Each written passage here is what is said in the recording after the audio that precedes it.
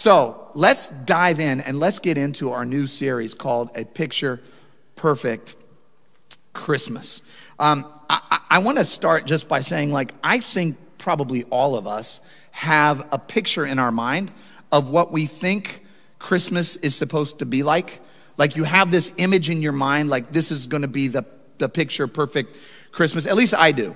And mine is probably different from yours. But in my mind, when I imagine the picture perfect Christmas, we're gathered around a fire in my house, in the fireplace, not out on the floor, but in the fire. The fireplace is going. Maybe there's some chestnuts roasting on the open fire, right? We've got friends and family. This is my version. Friends and family around. Everybody is well-behaved, well-mannered, and nobody's having a bad hair day. Everybody looks nice. Maybe we're in flannel pajamas. I don't know. One of the children is playing Mozart on the piano in the other room, right? Somebody is reciting Shakespeare in another room. It's a very refined kind of Christmas experience in my mind, right? Somebody bought me a Harley Davidson. It's got a red bow and it's sitting in the living room waiting for me to ride. There's 6 to 8 inches of snowfall outside. There's actually a ski lodge outside of my house, and we're skiing and we're having fun, and it's just this beautiful kind of picturesque. In my mind, there's no stress in my version of Christmas. There's no financial burden or uncertainty. Nobody's talking politics at Christmas dinner, right? Yeah, you know what I mean?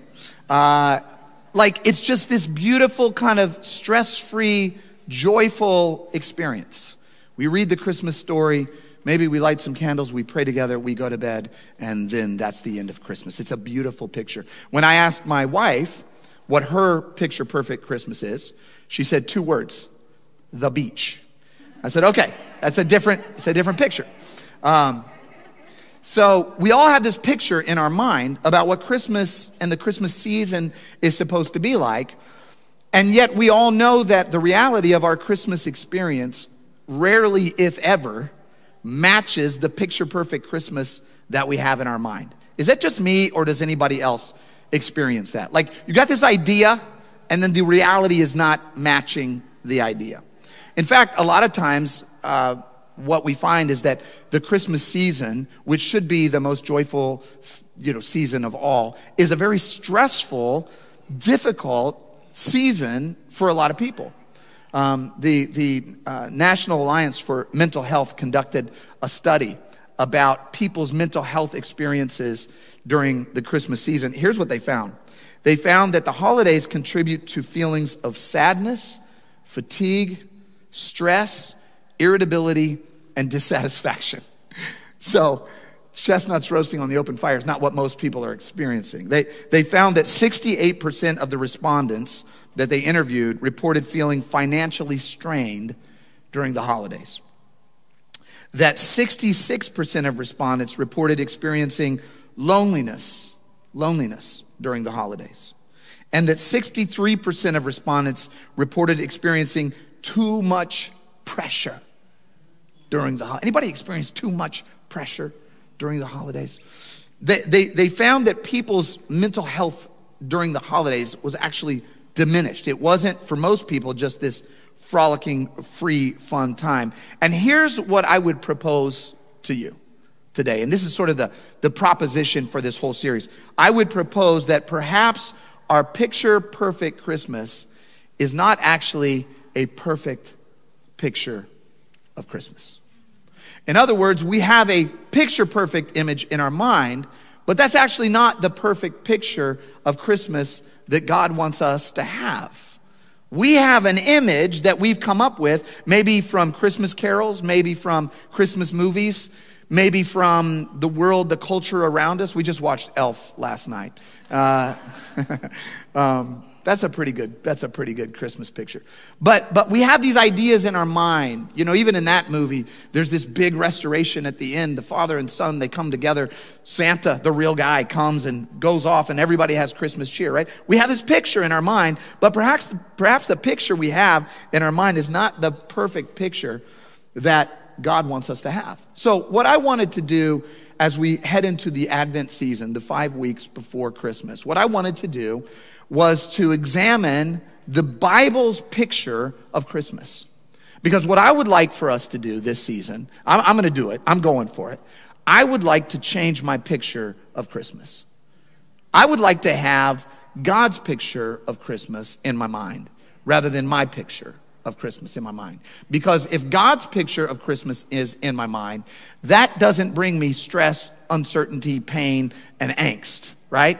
It brings me love, joy, peace, and comfort. And so I want all of us this Christmas to change the picture in our mind from our picture-perfect Christmas to God's perfect picture of Christmas. Are you with me this morning? Amen. So here's what I did. I did something very reasonable. Most preachers would agree this is reasonable. You go to the Gospel of Matthew, the very first gospel in the Bible. You go to the first chapter because that's going to describe the first Christmas. So I said, okay, I'm going to go read the first chapter of Matthew, and that's going to give me a picture of the first Christmas from God's point of view. Now, what I forgot when I started to study this is that the first chapter of Matthew, the first verse of Matthew, is just a list. It's a genealogy. It's just a he begat him and who begat him and who begat him and hat and hid and who and had and who, right? So I was like, normally I want to skip these parts, right? Because the names may have meant something to early Israelite people, but to me, like, I don't know, Perez, Temran, I don't know these people, right? They don't have an impact on me. But I said, you know what, let me go ahead and read it. So I started reading in verse 1 of chapter 1 of Matthew. And it says, this is the genealogy of Jesus, the Messiah, the son of David, the son of Abraham. So this is going to paint the picture of Christmas. And then it says this, Abraham was the father of Isaac. Isaac was the father of Jacob. Jacob was the father of Judah and his brothers. So it's kind of pretty standard fare. We're going down Abraham, Isaac, Jacob, right? It's dad, firstborn son, dad, firstborn son, dad, firstborn son. Secondborn son, doesn't make it the list. Thirdborn son, not even considered. Dad, firstborn son, dad. So, but then I get down to verse 3 and then something pops out. It goes, Judah, the father of Perez and Zerah, whose mother was Tamar. Now some of y'all pronounce that Tamar, but I looked it up and they said you should pronounce it Tamar. So I'm going to go with Tamar. I'm going to go with Tamar. Okay. You can go with Tammy if you want. We're just Tammy. So suddenly this mom pops up in the genealogy, right? And that's very strange because in ancient genealogies, it's just father, firstborn son. Father, firstborn son. That's how you trace the lineage of somebody. You don't, in that day and age, you didn't put moms in, you didn't put second sons in, you didn't put daughters in. You just put the dad and the firstborn son. But suddenly here's Tamar, Tammy. All right, but then we go on and then it gets back into the flow because maybe it's a blip, okay? It says, Perez, the father of Hezron, Hezron, the father of Ram, Ram, the father of Aminadab, Aminadab, the father of Nahshon, Nahshon, the father of Salmon, Salmon, the father of Boaz, and then bang, it hits us again. Here comes another mom. Boaz, whose mother was Rahab. Okay, all right, okay. So that's interesting. We've got Tamar and now we've got Rahab, all right? And then we start to go a little further, and then it says, Boaz, the father of Obed, whose mother was Ruth. Okay, so now we've got 3 women in the genealogy, 3 moms in the genealogy of Jesus. Okay, then it goes back to the dads and firstborn sons. Obed, the father of Jesse, Jesse, the father of King David, David, the father of Solomon, whose mother was Uriah's wife. So it does it again. Then what you get is 25 more generations of father, firstborn son, father, firstborn son, father, firstborn son, father, firstborn son, father, firstborn son. And you get all the way down, and then you get to verse 16, which says, you get to, 16, and it says, and Jacob, the father of Joseph, the husband of Mary, and Mary was the mother of Jesus, who is called the Messiah. So the question that I asked, I never even got off of this list. Like, I never made it any further into Matthew, just so you know. So this is going to be the whole series, okay? This list. Sorry, it really is. But what I thought was like, wait a minute. You've got 40 generations of father, son, father, son, father, son. But then you got these 5 moms that show up. So I go, what is going on? Why is this happening? Why is this a picture of Christmas? Why would Matthew call out these 5 moms in this huge list of thousands of years of people? Like, what's the story behind that? Why is he doing that? And I first thought, well, maybe because, you know how people do when they point out somebody in their genealogy that's especially noble? Like, you know what I mean? Like, you'll strain to find that person. You'll be like, yeah, well, actually, my great-great-great uncle's third cousin's aunt's dog sitter's wife's cousin's babysitter was married to Abraham Lincoln's grandson. So that relates me. So, right, because we want to attach ourselves. Does anybody else do that? That's not true about my genealogy, by the way. Not that I know of. But we try to attach ourselves to the high points of our family tree, of our lineage. We try to find somebody in the family tree that we go, oh, that was a great person. That was a good person, right? So maybe that's what's happening in this story, in this genealogy. But as it turns out, that's not what's happening in this story. That's not what's happening at all. In fact, the circumstances in which these five mothers, these five ancestral grandmothers of Jesus, the circumstances in which they found themselves were some of the most horrifying, terrible, heartbreaking, sad, tragic experiences and circumstances that you could ever imagine.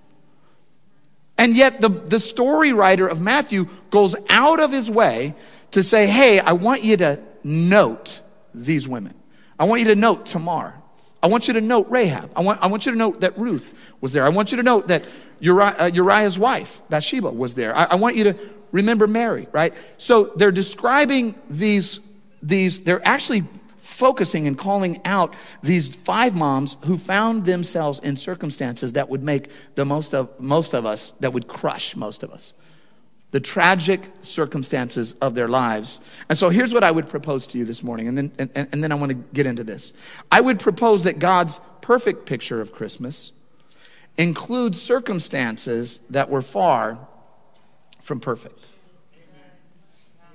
I would propose to you that unlike my perfect picture of Christmas, my perfect picture of Christmas is all of the externals are good. Every circumstance is good. All the people are good.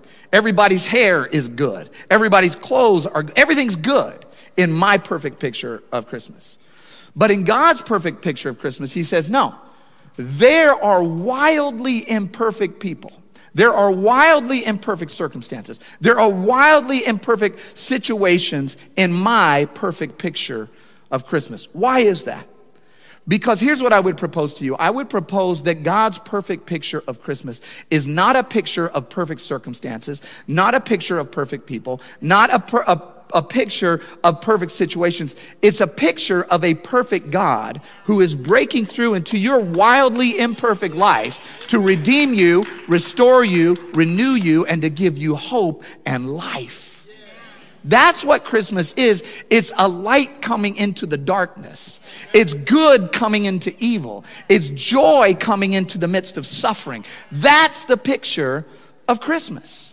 And so what I want us to do, because if that's the picture of Christmas, then I don't have to worry about my circumstance not being perfect. I don't even have to worry about myself not being perfect. I can rejoice because there's a perfect God who's breaking through to try to make joy and restoration and hope happen in my life. That's a liberating picture of Christmas. So what I'm going to do for the next 5 weeks, all through this Advent season, what I'm going to do is I'm going to walk us through the lives of these five mothers. We're going to look at their lives. We're going to look at the circumstances of their lives, and we're going to say, wow, God highlighted that person's life in order to show us a picture of his perfect Christmas. So we're going to start with Tamar. And let me just warn you real quick. How much time we got? Okay, we're okay. How many of you ever heard a sermon preached on Tamar? Has anybody ever heard that? Okay, like 3. Okay. Well, there's a good reason that you've never heard a sermon preached on Tamar. Because Tamar's life was so messed up. I'm telling you, the circumstances of her life were so messed up that I'm not sure I want to preach this sermon. I kept saying, wait, Lord, hold on. Do I have to preach this sermon? I'm telling you, let me just warn you guys. Do we have any kids in here? Okay, I'm going to go PG-13 on some of this, okay? I'm going to use the New King James Version because it uses nice general language that kind of floats over things, right? So the adults will be like, I know what you mean. And the kids will be like, what's that mean? And then you have a talk with your own children this afternoon. Okay? This is so messed up. This sermon will mess you up. And this story will mess you up. And you will be messed up talking about this messed up story at your messed up lunch after church today. All right? But we're going to do it because this is what God is trying to say. He's trying to say, I want to give you a different picture of Christmas. Here we go. Genesis 28:6. Here's when we meet Tammy. It says, Judah took a wife for his firstborn son named his son was named and her name was Tamar. This is where we meet her. We meet this young woman. She's not a wealthy woman, and she's actually marrying into a relatively well-to-do family. And she gets to marry the firstborn son, which is really nice because the firstborn son in ancient Israel got the lion's share of the inheritance. So being married to the firstborn, right? Because then your husband gets his name in the genealogy. He gets the most money. He gets to be the leader of the tribe, the leader of the clan, the leader of the family, right? So she gets to marry this really great guy, this firstborn son. But it turns out that things were not going so well pretty early on in their marriage, because the next verse says, but Judah's firstborn son, was wicked in the sight of the Lord, and the Lord killed him. Merry Christmas, everybody. So she marries this guy. He's wicked, and the Lord kills him. And we know he had to be pretty wicked because there's a lot of wicked people in the Bible that the Lord didn't kill. And I would propose to you, after studying this, I think his wickedness was somehow directed at her, because what we find out later in the story is God keeps protecting her from wickedness. All right? And so gets taken out of the story. And then it says in verse 8, so Judah said to Onan, his second son, go into your brother's wife, go to Tamar, and raise up an heir to your brother. Now let me just explain this really quickly. In ancient Israel, the way this worked is when a woman married into a family, when a bride came into a family, she then did not have the option to leave the family. Okay? If her husband died, she was not able to go back out on a dating app and find somebody else to marry. She had married into that family. A dowry had been paid for her, and now she's in that family.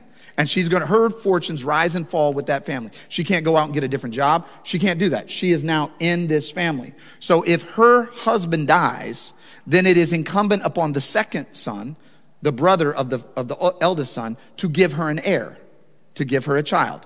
And the reason is because women could not inherit property. Women could not own property at that time. And so the second son needed to give her a child so that she would have a son who could stand in the place of the first son. Do you understand that genealogy? So the second son would actually be a surrogate. The problem was the second son has a disincentive to be a surrogate because this child is going to get the first son's inheritance. Okay? So the second son is supposed to marry the widow and give her a son, but he has a disincentive to do that because that means he's going to get cut out of a piece of the inheritance. Okay? So Judah says to Onan, go into your brother's wife, give her a son, and so to be an heir to your brother. But Onan knew that the heir would not be his. So he knows that this is not going to benefit him. And it came to pass when he went into his brother's wife that he emitted on the ground, lest he should give an heir to his brother. This is one of those lines that we're just going to fly right over. Boom. And then, and the thing that he did displeased the Lord. Therefore, the Lord killed him also. I told you this was a messed up story. Do you understand why I was like, can we just do something out of Psalms today? Maybe. So what we've got here is, let's just keep going and I'll explain later. Okay. Then Judah, the father-in-law, says to Tamar, his daughter-in-law, okay, so she's lost two husbands now. The Lord has killed two of her husbands because they've both been wicked to her. Then Judah said to Tamar, his daughter-in-law, go back to your parents' home and remain a widow until my third son, Shelah, is old enough to marry you. So he said, you just go wait, you be a widow. Now the problem is, being a widow in your father's house, your father's not going to be able to provide for you because all of his inheritance is going to his firstborn son. You're going to end up impoverished and destitute, okay? So go be a widow, but then when my third son is old enough, I'll have him marry you. That's what Judah said. But Judah didn't really intend to give Shelah to Tamar because he was afraid that Shelah would die also. Because all of his sons are so busted up and nasty and wicked that God keeps killing them. And he's like, well, maybe I shouldn't give Shelah to her because he might do the same thing and then he's going to be gone. So he was afraid that Shelah would also die like his two brothers. So Tamar went back to live in her father's home. Okay, I'm going to catch you up on here where we are here, all right? Everybody tracking with the story so far? We got 5 people in this story. Let's show them the 5 people. Here's who we got. We've got Judah. This is the father-in-law. We've got Shelah. This is the youngest son. We got Onan, the middle son. We got the eldest son. And then we have Tammy over here. Okay? So we know that first Judah gives to Tamar. So let's see that matchup. Okay, so and Tamar are together, right? But is wicked and he gets killed, right? So then Judah says, I'll tell you what, is out, I'm going to give you Onan. All right, let's bring Onan into the picture. There you go. Now, Onan and Tamar are together. Onan and Tamar are married now. I mean, kind of. But Onan does what he does, which we know what he did. And that was wicked in the sight of the Lord because he was supposed to give her an heir because God wants Tamar to be the great-great-great-great-great-great-great-grandma of Jesus. And so he's got this destiny and this purpose and this idea that he wants to accomplish, and these people are not working with him. So he takes out Onan, right? So then Judah says, in the next slide, Judah says, okay, I will give you Shelah. I'm going to give you Shelah, right? But of course, in his mind, he says, I'm not giving Shelah to him, because then I might lose Shelah as well. So it ends up that all you've got now is Judah and Tamar. Are you following this story right now? So Judah and Tamar is all that's left. And Tamar is in like the worst kind of circumstance that you can be in. She has lost 2 husbands. She is destitute. One of the husbands, I want you to understand how raw he treated her, because he was willing to be with her. Okay, he was willing to use her. Thank you. I need some language, some helpful language over here. He was willing to use her for his pleasure, but he was not willing to incur the cost of that pleasure. He was not willing to benefit her. So he's actually treating her lower than he would treat a prostitute. Because if he had a prostitute, he would have paid her. But this woman, he's saying, I'm only going to use you as a sex object, but I'm going to make sure that you incur no benefit from my treatment of you. So this is Tamar's situation. She's lost 2 husbands. She's been treated so low.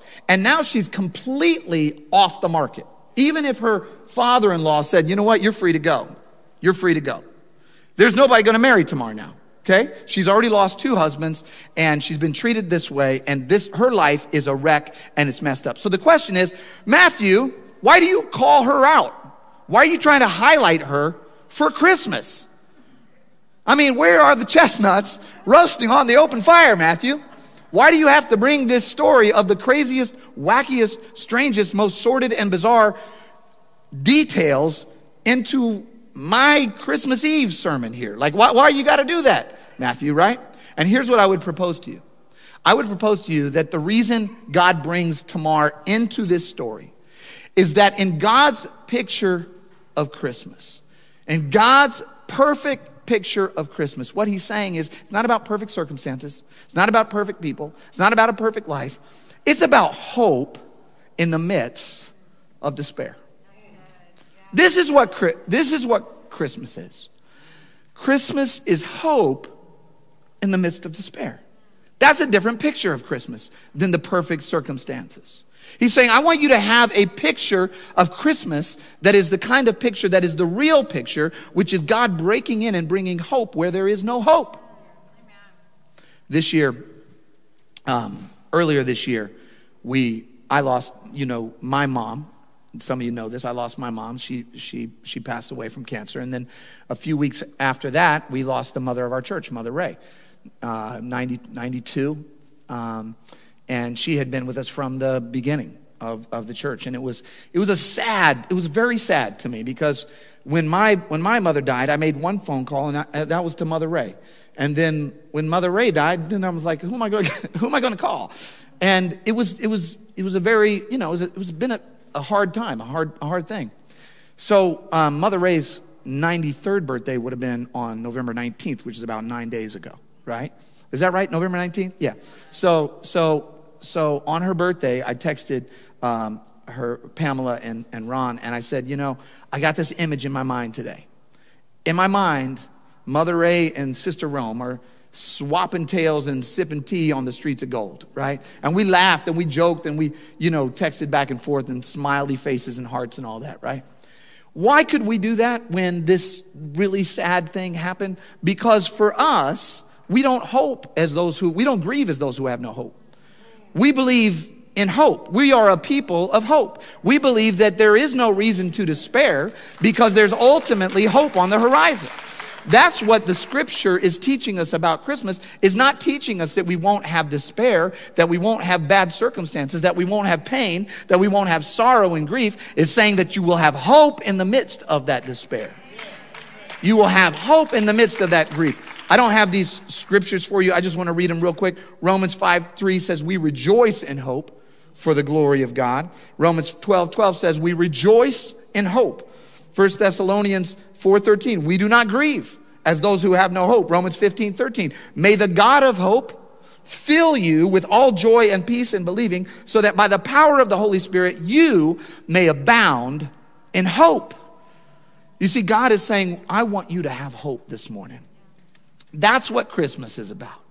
It's not about the circumstances. It's not about the outside. It's about saying, I have hope in the midst of the storm. I have peace in my soul, even though things are bad. Even in the midst of despair and grief and sorrow, I have hope. Tamar kept hope. And the reason we know this is that she kept going. She did not give up. All right? I'm gonna skip over a part of the story, but I'll tell it to you real quick. Judah, her father-in-law, his wife died. Okay? So now there's Judah and there's Tamar. And that's all that's left. Er's gone, Onan's gone, Sheila's out of the picture. And Tamar says, I cannot live out here in destitution. I cannot be in this family but not have a child. And so Tamar gets desperate. The scripture says that she actually disguised herself as a prostitute. And she went and sat by the side of the road where she knew that Judah was going to be coming by after Judah's wife had died. And then the scripture says this, when Judah saw her, because he comes walking down the road, his wife's gone now, right? I don't have time to even tell this whole story, but when Judah saw her, he thought she was a prostitute, because that's what she put a veil over her face and she disguised herself. For she had covered her face, not realizing that she was his daughter-in-law. He went over to her by the roadside and said, come now, let me sleep with you. And what will you give me to sleep with you? She said. I will send you a young goat from my flock, he said. Will you give me something as a pledge until you send the goat? In other words, I need your driver's license. I need some kind of collateral, something to identify you so that I'm sure that the goat will arrive at my doorstep. So he said, what pledge should I give you? She said, I want your seal, I want your cord, and I want your staff. These are identifying markers for him. They all have his identifying information on it. This is his stuff. Your seal, your cord, and your staff. So he gave them to her, and then he slept with her, and then she became pregnant by him. So this happens. Now, finally, she is pregnant with a child from this family. Then it says about 3 months later, Judah was told, now he never figured out who he had slept with. He was told, your daughter-in-law Tamar is guilty of prostitution, and as a result, she is now pregnant. So now somebody says, hey, your daughter-in-law, who's supposed to be a widow, is pregnant through prostitution, okay? Now this is where this is the lowest of the low, okay? Because here's what Judah says. Judah says, bring her out and have her burned to death. I mean, can you just sit in the hypocrisy of that for just a moment? Like, he's the one that hired her and got her pregnant, doesn't know it. And then when he finds out that his daughter-in-law is pregnant by prostitution, he says, well, you got to kill her. We've got to kill her because that's evil, right? These circumstances are so messed. Did I tell you they were messed up? This is the most messed up story. I'm never preaching this sermon again, by the way. This is just the last time I'm preaching on this scripture. They're so messed up, and you have to keep saying, God, why would you put this in the story of Jesus and the stable and the cow and the little star, and suddenly you got prostitution and incest and all kinds of crazy stuff? Why? Because God is trying to say, my picture of Christmas is deliverance in desperate circumstances. That's my picture of Christmas. My picture of Christmas is it's all messed up. Your life's messed up. Your circumstances are messed up. There's pain, there's sorrow, there's struggle. And some of it's you and some of it's other people. And you're not doing everything perfect either. And it's a whole mess. But I love you, and I'm going to break through all that mess so that I can save you and draw you out and deliver you, because that's what I do. I'm a deliverer. That's what the Messiah coming to earth is about.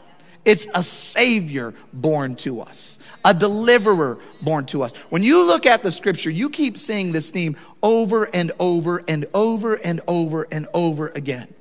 When you see Jonah in the belly of a whale, that's a story of deliverance. When you see the 3 Hebrew children in the fiery furnace, that's a story of deliverance.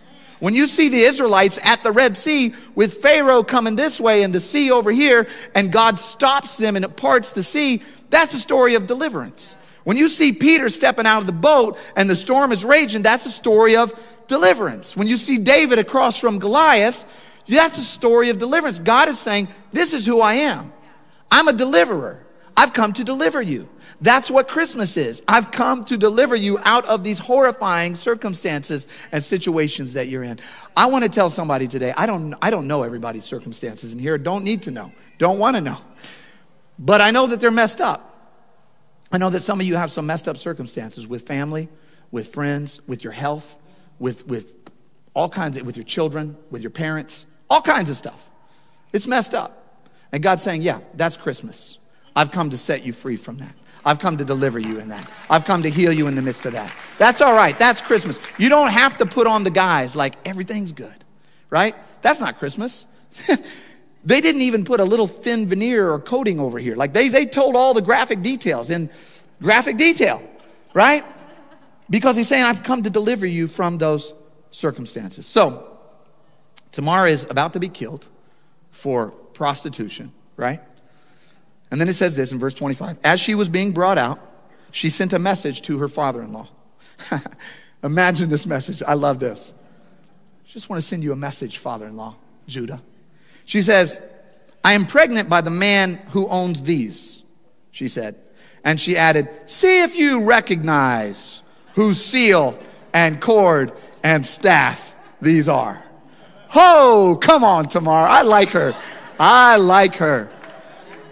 It's like, do you recognize this? It's like, I don't know, I had this driver's license from somebody who came and do you recognize the picture? And the scripture says that Judah recognized them because they were his and said, she is more righteous than I. Everybody in this story did Tamar wrong. They did her wrong in every imaginable way. They did her wrong in every conceivable way. And I got to say, I mean, I don't want to judge because her life was so messed up. But like, it seems kind of crazy that she did what she did too, right? I mean, okay, I'm not going to judge her because she was in a really bad situation, right? But everybody in this story is at least a little messed up. Can we agree to that? Everybody in this story is kind of like a little on the edge, right? Why is everybody in this story messed up? Everybody. Because God is saying to us that the picture perfect of Christmas is actually a perfect God fulfilling his perfect purpose through imperfect people. This is what Christmas is. This is you and me saying, I am Christmas. I'm the reason for Christmas. What's the reason for Christmas? You're the reason for Christmas. Your messed up life, your messed up situation, your messed up circumstances, your messed up mind, your messed up behavior, your messed up relationships, that's the perfect picture of Christmas. Is God coming in and going, I came for those who are messed up. Yeah. Don't act like you're not messed up. I know you're not this messed up, but I hope not. But he tells us the most messed up story to say, none of your messed upness intimidates me. I'm good. I can save you from all your messed upness. If you don't think so, you should read the story of Tamar. In fact, if you don't, you should go read the story of Tamar because I left some bits out, okay?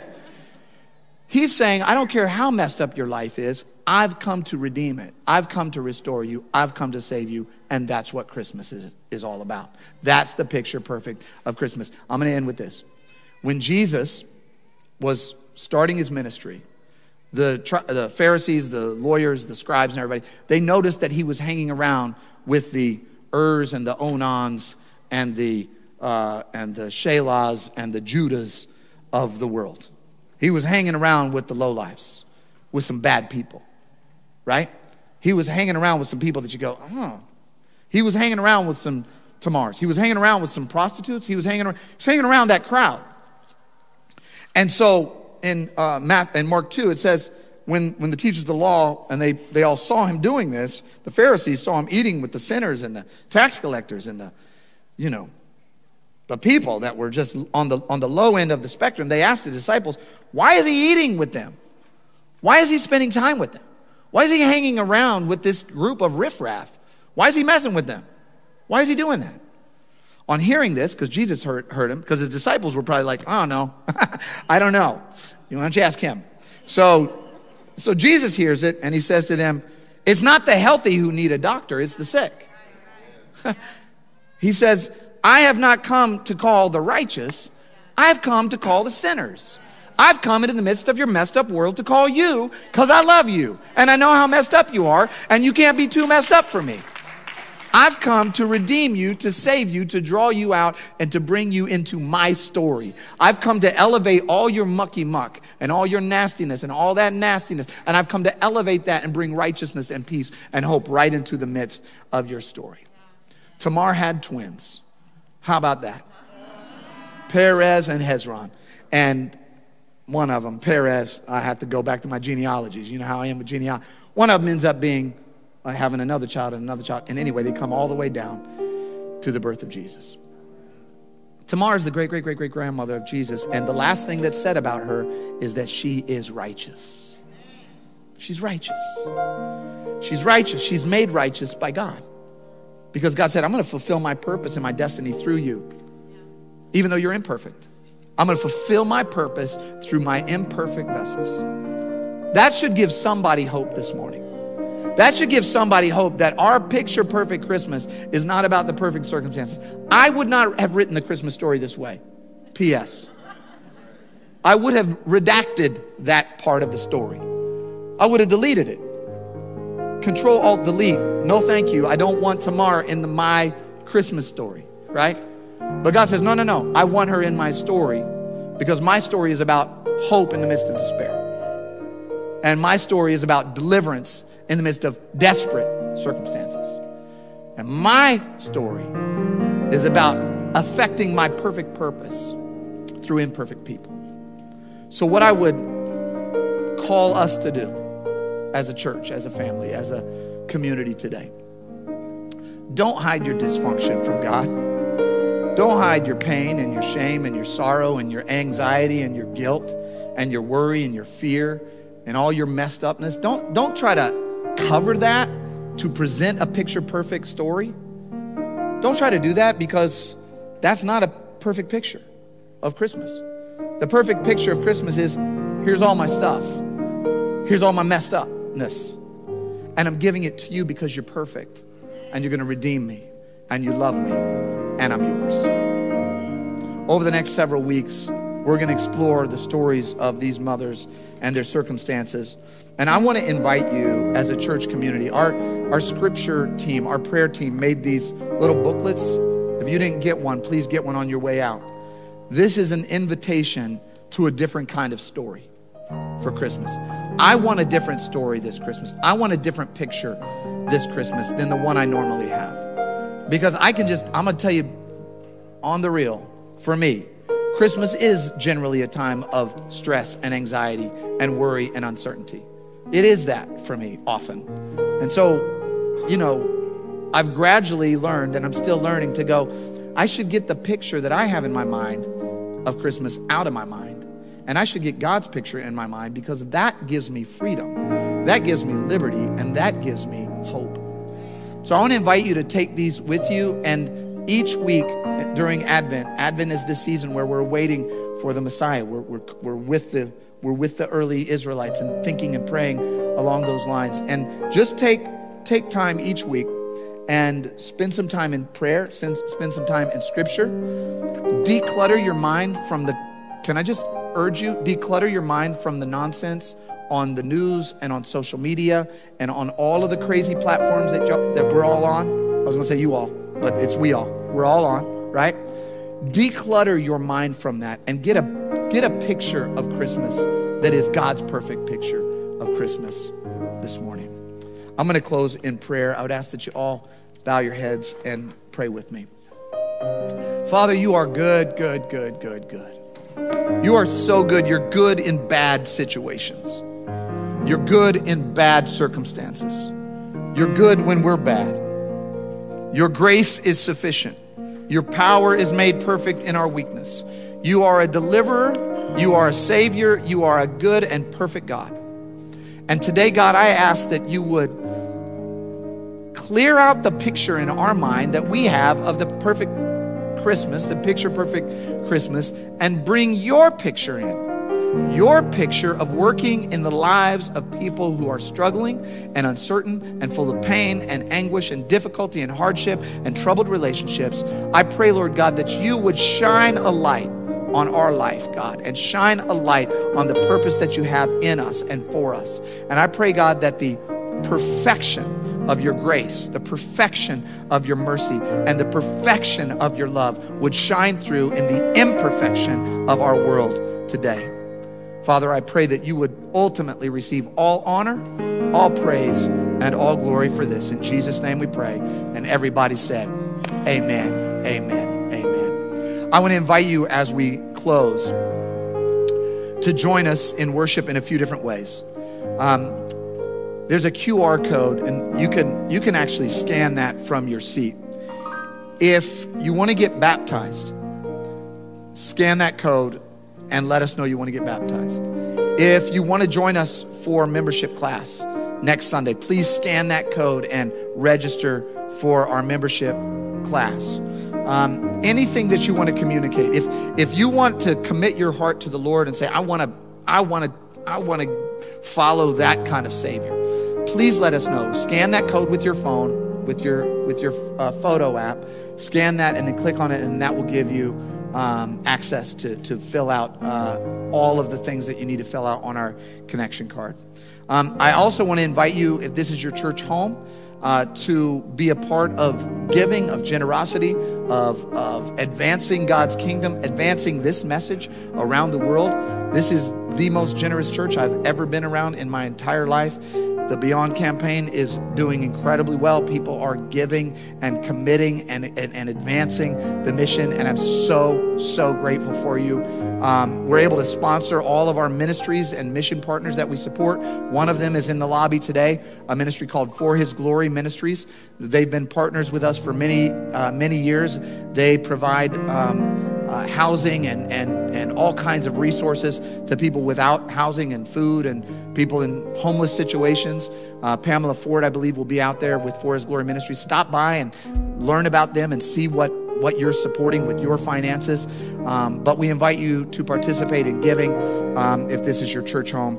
And also, I want to invite you, if you need prayer this morning, because your life, though not as bad as Tamar's, is a little bit messed up. Okay? And you need some prayer. Our prayer team is in the side auditorium as you go out on your left. And they are in there to pray for you and to pray with you. Also, you can take communion in that side auditorium. If you want to take the bread and the cup and remember the sacrifice that Jesus made for you, you can do that as well. Would you all stand with me now as we close out our service? I want to invite you to open your hearts, open your mouths, and sing with our worship team.